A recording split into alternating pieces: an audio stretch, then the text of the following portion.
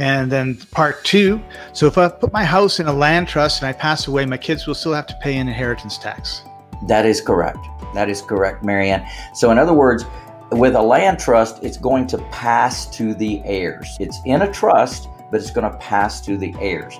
So whomever it was that owned that asset, now the good news is it's already in trust. So the fact that it's in trust is a great thing. So it depends on who the beneficiary was of that trust. If you were the beneficiary of that trust, then yes, there would be a taxable event. So that's the one piece of that.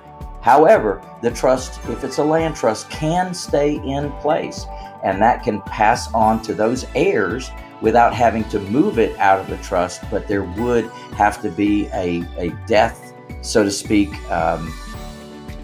tax return that would account for the wealth of the person that passed away.